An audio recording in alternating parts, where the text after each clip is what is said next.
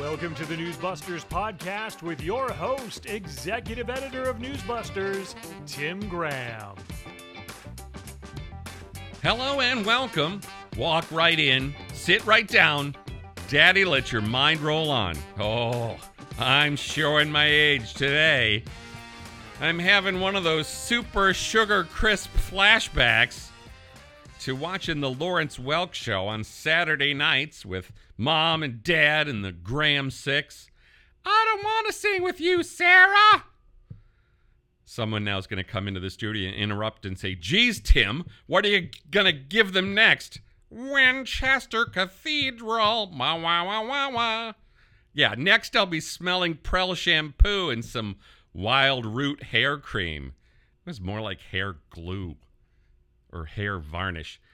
Anyway, it was a bad week for Team Biden, what with the beginning of the House impeachment inquiry and then the Hunter Biden indictment on 3 gun charges. Not a good week for them. Let's begin by underlining one important point. I'll point. All of you liberal journalists who boasted for 5 years that your job was to marshal the facts and hold government officials accountable. You look ridiculous now. Every journalist who claims there is no evidence, or in CNN's case, no public evidence? They start using the weasel words. No evidence of Joe Biden's financial involvement with Hunter. You're all cotton-headed ninny-mugginses.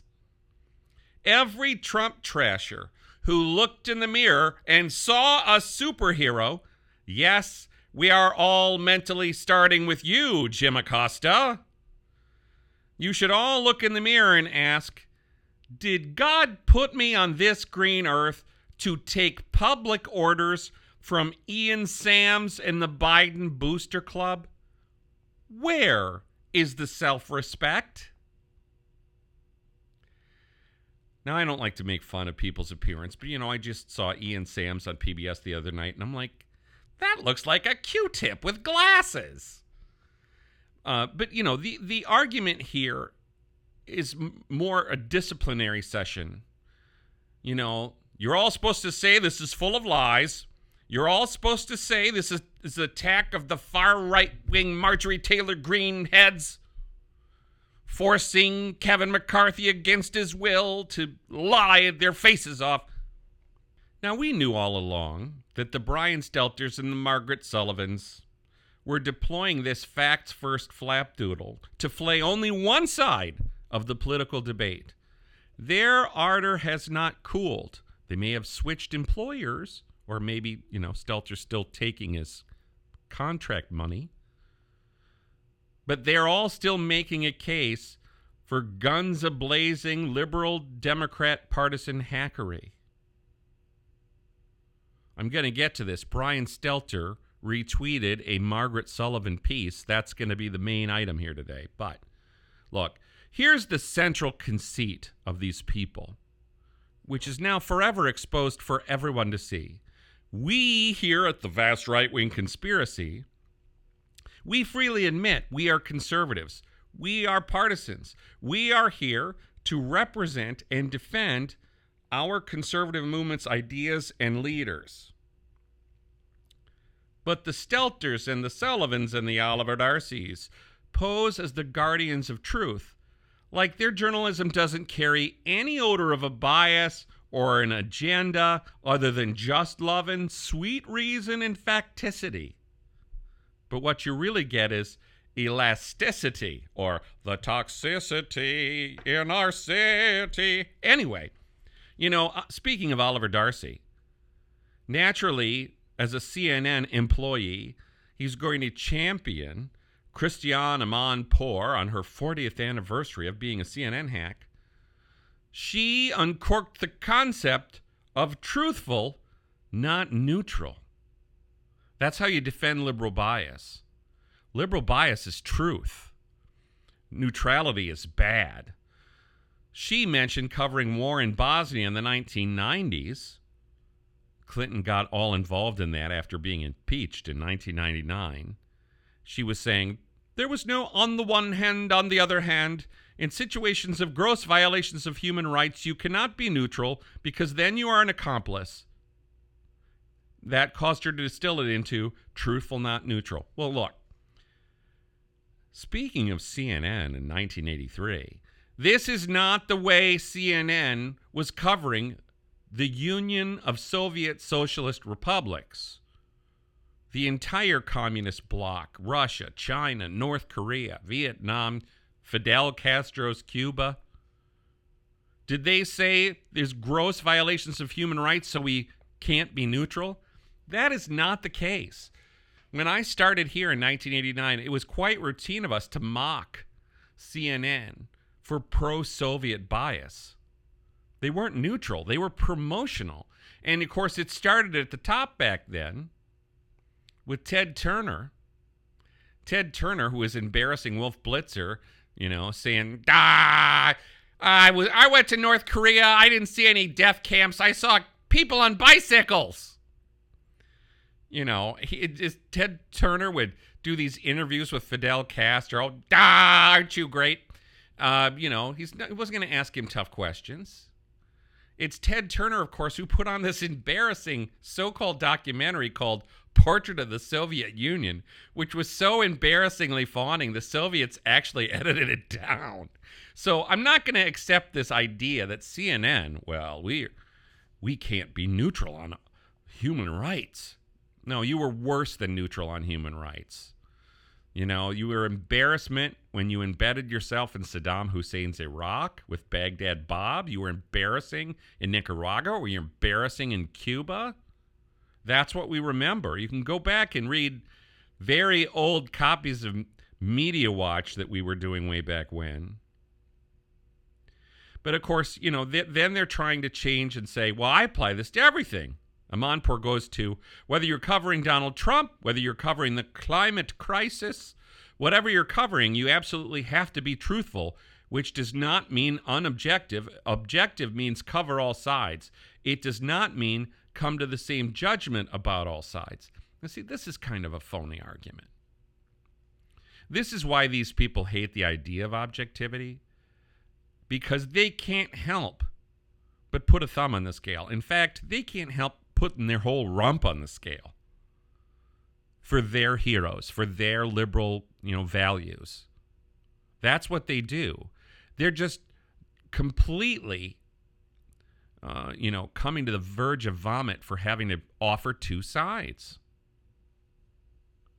So Amanpour says, if I was a foreign correspondent, I would cover this the same way I would cover threats to democracy in any other part of the world. And I would make sure you don't just give a platform to those who survive on hate speech, to those who want to crash down the Constitution and democracy. Yeah, here we go again. If you oppose Christiane Amanpour, who thought Barack Obama was basically Jesus, if you opposed her, you must be for hate speech. You can't be against Obama. That's racist. And it doesn't matter if Obama and Biden and Hillary basically want to take the Constitution apart. They see the Constitution as, abortion rights, the right to be completely confused about your gender. That's what the Constitution means. Doesn't mean all those old white people's ideas. You remember Len Downey's running around saying objectivity, centered whiteness. I'm sure if you scratch these people, they would really say our founding documents centered whiteness. Now, this whole idea that you can't give a platform to the haters was their solution with the Pelosi-picked panel. The only people allowed to speak for hours on end in live coverage and then afterwards were those legislators who perpetually pleased Pelosi and never dared to hold her accountable or the mayor of D.C. accountable or any other Democrat. They are not for holding Democrats accountable. They're for victory. They're not for accountability. Now, of course, later Dana Bash put Amanpour on CNN, and she even put on a shirt with the words truthful, not neutral on it. And then, of course, as Alex Christie noted, Dana Bash showed you where they really are. They were very upset that a poll found that 61% of Americans thought Joe Biden was mixed up in Hunter Biden's influence peddling. And she complained, somebody is relying on media other than CNN. Let's look at a poll that, David, I know you talked about extensively when it came out about how people view Biden's potential alleged involvement in Hunter Biden's business. Do you believe that Biden had any involvement or not? If you look at the numbers there, it is pretty astounding. 61% say yes, 38% say no. And that's largely based on the consuming of media, I'm sure, and just hearing drip, drip, drip, not because they've actually seen evidence, because we haven't. There they are. They just want to cling to the idea that there's no evidence. That's what Ian Sams told them to say, and Ian Sams expects them to embarrass themselves. It's just like I said, when AP's Farnoosh Amiri announced there was no evidence, I said, that's embarrassing. That's just like I, Farnoosh Amiri, have thrown up on myself. But it smells fantastic. I mean, just stop with the no evidence. You need to actually engage with the evidence. And you saw this video where Speaker McCarthy takes after Farnoosh Amiri and says, let me explain. Are you aware of this? Are you aware of this? Are you aware of this? And she's saying, well, that was the testimony. Well, if you're aware of the testimony, guess what? That is the evidence. Don't say no evidence and look like a moron, because you look like a moron. So, Margaret Sullivan left the Washington Post. She now writes her Valentine's to liberal bias at The Guardian. This is perfect because it is the socialist newspaper from the UK. She touted Amanpour's slogan. She called it an important call to action. Now, notice, the action is always to slant things dramatically in favor of the good guys as they see it. Margaret had a list of things that were wrong with the coverage of this campaign so far. Numero uno. News organizations have turned Biden's age into the equivalent of a scandal. In story after story, headline after headline, they emphasize not his administration's accomplishments, but the fact that he's 80. Now, I challenge this. It's like one of those commercials. I'm going to throw the red flag. We're going to get the video out. Because these people constantly are trying to tout Biden's accomplishments with the Inflation Reduction Act, like inflation has been reduced. We'll get to this in a minute with Paul Krugman. But the reality is they have not done, as far as we have seen, some 2-minute story on the problem of Biden's age. They might refer to it in passing. I know Curtis Houck was saying the other day, the morning shows all did stories on Mitt Romney. CBS actually sort of did get into Romney's complaint, which was neither Trump nor Biden should be running at their age. I have sympathy for this viewpoint, honestly. I don't like the idea of 80 or 82 or 84 or 86-year-old presidents. I don't love that idea. Now, I know there's a difference between some people are sharper at 80 than other people. What Margaret Sullivan doesn't want to handle is Biden at 80 probably looks worse than other people at 80. She was mad. A New York Times headline during his recent diplomatic mission in Asia turned the president's joke about jet lag into an impression of a doddering fool. An 80-year-old president's world-worn trip. It's evening, isn't it? Then she quotes, the experts in this story are great. They're all hard lefties. Ian Millhiser of Vox nailed the problem, Margaret writes. I worry the Biden is old coverage is starting to take on the same character as the 2016 but-her emails coverage. Find something that is genuinely suboptimal about the Democratic candidate and dwell on it endlessly to quote-unquote balance coverage of the criminal in charge of the GOP. Now, Let's just note what Ian Millhiser's writing. I want to isolate the word criminal. These are the people that say, facts first, you got to stick with reality, but you got to call Trump a criminal. Has Trump been convicted of anything at this point? If I refer to Hunter Biden as a criminal now that he's been indicted, is Margaret Sullivan going to have a fit? I would say yes. But it's kind of funny that they would compare Biden's old coverage to Hillary Clinton's emails coverage.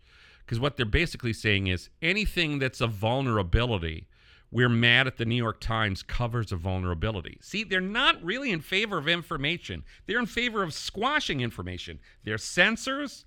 They're people that want you to shut up. That's who they really are. And then they claim we're the journalists. Number 2.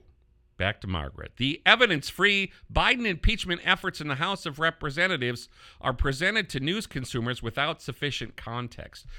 Excuse me. What kind of context is calling it evidence-free, Miss Sullyview? The evidence-free impeachment effort. That's not engaging with the substance. That's pretending the substance doesn't exist. Margaret is basically putting her hands over her ears and singing, la, la, la. She complained. In the first round of headlines last week, most news outlets simply reported what Speaker Kevin McCarthy was doing as if it were completely legitimate. See? You can never note that the Republicans are doing something legitimate. Do you see where these people are coming from? The Washington Post presented it seriously. Kevin McCarthy directs House committees to open formal Biden impeachment inquiries. Adding in a credulous line, the inquiry will center on whether President Biden benefited from his son's business dealings. This is all explaining. She's opposed to explaining. She doesn't like that it's simply describing. You're not allowed to do that. She liked the New York Times. They were a welcome exception. The headline, McCarthy facing an ouster and a shutdown, orders an impeachment inquiry. And of course, as Clay Waters noted, everything was about the far right. Kevin McCarthy giving in to far-right wackos. Ian Sams approved this message. What they're saying is we can't have you state something sort of factually and objectively. It needs to be just heavy with the drunkenness of liberal bias. Okay, number 3 in the Margaret Sullivan list of complaints. Trump continues to be covered mostly as an entertaining sideshow. His mugshot, his latest insults, and not as a perilous threat to democracy, despite 4 indictments and 91 charges against him. Really, this does not reflect someone who's actually watching the news. All the coverage of his mugshot was only entertaining because they loved it. They loved his mugshot. They wanted the mugshot. This is the same person who was quoting Ian Millhiser saying Trump's a criminal. That's the way they covered the mugshot. They did not cover Trump as an entertaining sideshow. They covered Trump like he's a threat to democracy by merely opposing Biden. Then she continues, despite Trump's own clear statements that his re-election would bring extreme anti-democratic results, he would replace public servants with cronies who will do his bidding. Now, this is really interesting, and you could notice they're all panicking. AP was the latest. They all panicked. The Heritage Foundation has these ideas about how to stock the government with people who actually want to do a conservative mission. That is packing the government with cronies. So we're going to think that Biden didn't come in and pack the government with his cronies. What she's really saying is, well, the cronies, the Democrat cronies were already there. They're always there. What Trump's obviously talking about doing is, I want to create a governing structure where it's not stuffed full of Miles Taylors and Peter Strzok's that don't leak all the time, that would seem to help the administration speak with one voice. See, when the Democrats are in power, the Margaret Sullivans of the world love the idea of the media all speaking with one voice. One DNC messaging James Carville type voice. She likes it then.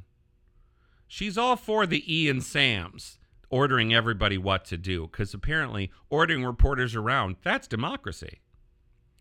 And then, of course, here's another one of her favorite sources, Ruth Ben-Ghiat, who I'd like to call Ruth Bullshit. Anyway, she's always dragged in to say everybody Republican's a fascist. She says, I wish more people understood that Biden is our bulwark of democratic freedoms. She said that without laughing. And the alternative is worse than most Americans can imagine. There's so much imagination going on.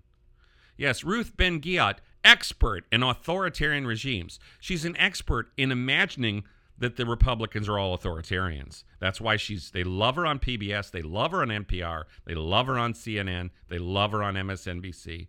This is their message. We are for democracy and you're a bunch of frickin' fascists. That's what they consider, balanced coverage. So, Margaret asks, how can the press do better as the election approaches? The problem is the mainstream media wants to be seen as nonpartisan and bends over backwards to accomplish this. I don't know about you, but that sounds ridiculous. Do we see the media bending over backwards to try to seem fair? I don't think so. I think, again, they're upset that, Republicans actually got on for these interviews. Somebody interviewed Ron DeSantis. That's bending over backwards. Yes, they're bending over backwards. If this means equalizing an anti-democratic candidate with a pro-democracy candidate, then so be it. See? Trump's anti-democracy. Biden is democracy. The Democrats winning is a win for democracy. Democracy means we crush all our opponents so they don't get to speak. They never seem to think that sounds silly. Margaret continues, the big solution, remember at all times our core mission, to communicate truthfully, keeping top of mind that we have a public service mission to inform the electorate and hold powerful people to account. She's not for informing. She's for, only one side of informing. She's not for holding every powerful person to account. It's frustrating for them to even try to claim we are the truthful communicators. We are the people who hold government accountable. Simply not true. It's the big lie. Then she says, imagine if the New York Times, among others, had stopped and done a course correction on their over-the-top coverage of Clinton's emails during the 2016 campaign. We might be living in a different world. See, journalism works when Hillary gets elected. Journalism fails when Trump gets elected. That's the Margaret Sullivan idea. So now we get to Krugman. Yeah, Sullivan writes, the Nobel-winning economist Paul Krugman pointed out last week, the media has failed to communicate something that should be a huge asset for Biden. The economy. Somebody's a huge asset. Yes, inflation is low, unemployment is low, and there's virtually no hint of a recession, says Margaret. But many Americans, according to surveys, are convinced the economy is terrible. There's a really profound and peculiar disconnect going on, says Paul Krugman. Now, Paul Krugman's the same jerk who claimed the stock market would never recover after Donald Trump got elected, when it then went forward and got a whole bunch of stock market records, all-time highs. But Krugman, the voice of truth, I guess. Now, you got to make sure, if you really want to get the full Krugman, you got to go to MRC Business. You got to read some Joseph Vasquez. Margaret continued, media coverage of the economy, surely to blame. When gas prices spike, it's the end of the world. When they steady or fall, it's the shrug heard around the world. It illustrates one of journalism's forever flaws, its bias for negative news and for conflict. Once again, I would love to see her actually find a report where NBC or ABC or CBS was all negative Nancy about inflation. All about gas prices spike. They all say it's the worst thing ever. Gas prices have just gone up in the last few weeks. They're not panicking. They're sure as heck not blaming it on Biden. You know, one of the patterns we've found routinely when it comes to the economy is when they report on inflation, the word Biden doesn't come up. Then, of course, she turns to journalist Dan Frumkin. Where is Frumkin? Where is Frumkin? Yes, he says, when one of our two political parties has become so extremist and anti-democratic, the old ways of reporting don't cut it. Both sides' equal reporting actively misinforms the public about the stakes. The stakes really are enormously high. It's our job to make sure those potential consequences, not the horse race, not Biden's age, not a scam impeachment, are front and center. So, this again, their whole idea is we need to make sure that what we put front and center is not any negatives about Biden. It's the stakes that if you elect Donald Trump, America is over. That's what she thinks the central message of so-called news should be. She concluded, overall, politics coverage will reflect not the odds, but the stakes, as NYU's Jay Rosen elegantly put it. Lies and liars won't get a platform and a megaphone. So, obviously the person that's doing this wrong in the Jay Rosen and Margaret Sullivan school is Kristen Welker. Kevin Tober on Sunday will be analyzing the full Kristen Welker interview with Trump.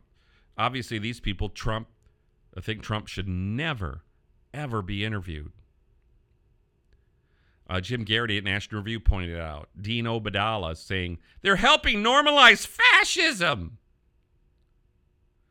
Obeidallah urged his readers to call NBC and voice your views on how dangerous booking Trump for this show is. Yes, I reposted a tweet about Welker where Obeidallah says, she will lose liberals forever. I don't think so. But this is what he's basically saying.